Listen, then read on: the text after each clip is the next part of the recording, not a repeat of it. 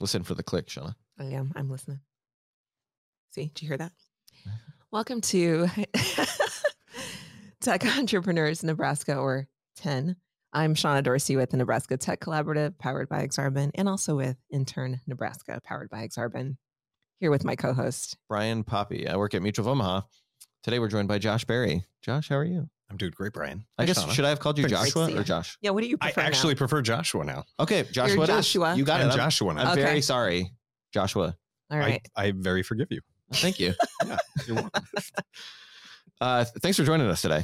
Thanks for having me. We wanted to talk about, naivete, but also a book that you are the author of that is to be coming out very soon. November 28th. November 28th. Yep. We have a new book. I actually do have an advanced reader copy here, as you can see. The book, Dare to be Naive, How to Find Your True Self in a Noisy World. Okay. That's great. So I can't wait to get into all of that. Before we do, now we're down to 9 minutes. But Okay, 10-minute 10 podcast. minutes. Go ahead. No, you do Do your it, thing. do it. All right. Yeah, I see where you're going with this. All right. It's a 10-minute podcast. So there's no cuts, no edits, no retakes. Great. So this is it. This is the live conversation. I love it. This is great. Dare to be Naive book by Joshua Berry. Correct. Tell us about that, because I think like the audience that we generally pull are folks that are in that kind of space of like, hey, how do I need to think about this old problem in a new way? Mm-hmm. So maybe like draw out maybe the theme of the book, and then like what led you to ultimately write it. Like, because a lot of people think about writing a book. Yeah, you actually did it, and And like this is your if you're watching us on YouTube, there's actually a physical copy of a book that has words in it. Yeah. Actually has words in it. So many words. Not actually too many words. It's a shorter book. Yeah. Okay. The book, the work that we do is primarily with companies, helping them evolve how work is being done. I think one of the greatest ways that we can change the world and society to make it better is to make the world of work a better place. And when I went out to try to figure out what was preventing a lot of leaders from doing that, what I found was a lot of groupthink and a lot of, really not getting out of people's comfort zones. And yet, when I went out and interviewed and researched some of the people who I really admire as doing great work, not only having good businesses, but doing good through their businesses, there was this common pattern that a number of them said, you know what, this might sound naive, but... And then they would share this amazing practice or truth or philosophy or whatever it might be. And after a while, I started to think, why don't you just then be naive? And what is it that actually stops us from being naive? And to your point, a lot of your audience, the great entrepreneurs here in Nebraska and in the Midwest, understand that you need to be curious and you need to go beyond what other people might think is the main rational reasoning of something to start to really create something breakthrough and amazing. Mm-hmm. Boy, yeah, one of my favorite stories. I've got an advanced copy of this book, so I got a chance to read part of it. One of my favorite stories is maybe you in your retail job. I don't at a local grocery store chain. I don't know if I can say the name of the chain, but like, and working for a manager that like made probably some counterintuitive decisions that ultimately worked out. Yeah. So I don't know if you want to like give an example of. Absolutely. My very first job at this store with a big red logo that's here in the Midwest.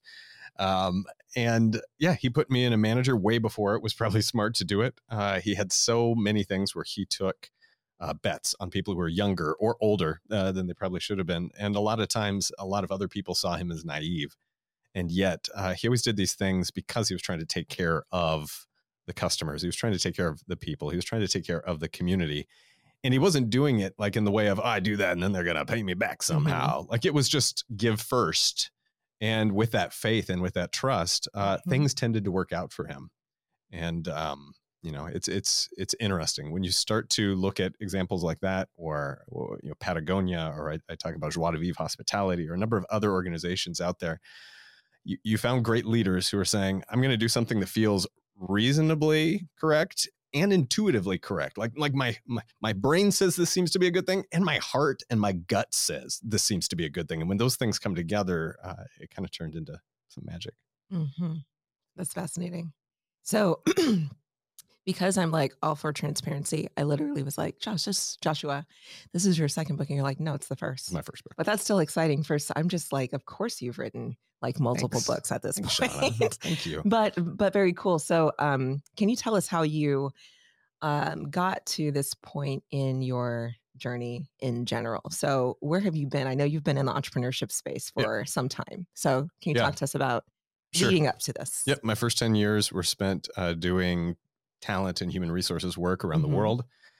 With companies like Mercedes-Benz and H&R Block and Cheesecake Factory, where I gained like 15 pounds by helping out with restaurant openings. By the way, I don't know if either one of you are on TikTok, but like the Cheesecake Factory is like a cultural phenomenon for people outside of the US. I had no idea. Like they're like, how Americans, how are you not at the Cheesecake Factory like once a week?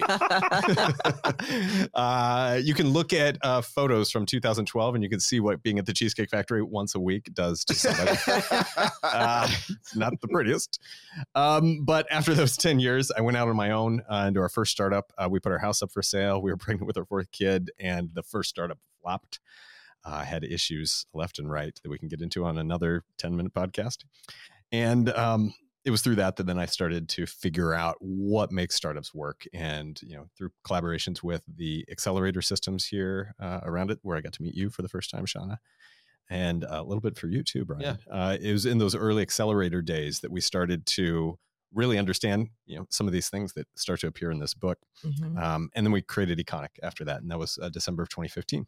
So today, a lot of our work centers around actually helping larger corporations figure out how to be more innovative and to evolve the world of work. So I think eventually it was like, I should write a book. People keep telling me I should write a book. And I kept saying like, no, I think I'm actually a better curator than I'm a creator. There's too many books in the world. And then I realized that was all just excuses, that I was actually kind of afraid of rejection, right? I was afraid of sending Brian, you an initial chapter to read, legit. I was like, what is he going to think? And eventually had to, get through those sorts of things. And so, similar thing to so many entrepreneurs, you hold on and you keep working on the thing and you keep working on the thing and you never release it out there to the world to face all the criticism. But also sometimes the love, right? That you get back to it and the good critiques and things you get. Yeah. Well, I mean, I guess it goes back. I don't remember whose quote it is, so I will attribute this to Anonymous, which is terrible. But somebody said, if you're not embarrassed by the first release, like you release too late. I think you're right. I think that was Abraham Lincoln. Yeah, that sounds correct. Yeah. He also said, don't believe everything you see on the internet, right? He definitely said that. That's great. So, our dear friend Abe gives some good advice. So I guess, in what area of your life are you currently like, I'm taking this naive leap of faith to like, is it the book? Is that currently where you're at? And if so, like what's coming after that? Well, yeah, it is a little bit in the book. It is a little bit also in what we're continuing to grow with Econic. We're still doing projects with organizations around psych safety and innovation labs and work like that.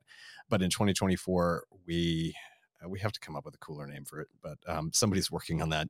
We're going to develop our first regional program for more conscious leadership. And so that's kind of the next big naive push into this. Oh, sure. Is seeing something here in the Midwest where we can continue to help the most senior leaders evolve into really understanding how their beliefs are powering the practices at work and where they might be in transition through some of those beliefs and ideas. So we're already starting to talk to people, and I'm extremely excited about that. The naive thing about it is really trusting that a lot of the clients that we're working with and the people around them are ready for something like this. And so far, early feedback has been great. But that's an interesting thing. We had a guest on recently who was talking about they run a culture shaping organization.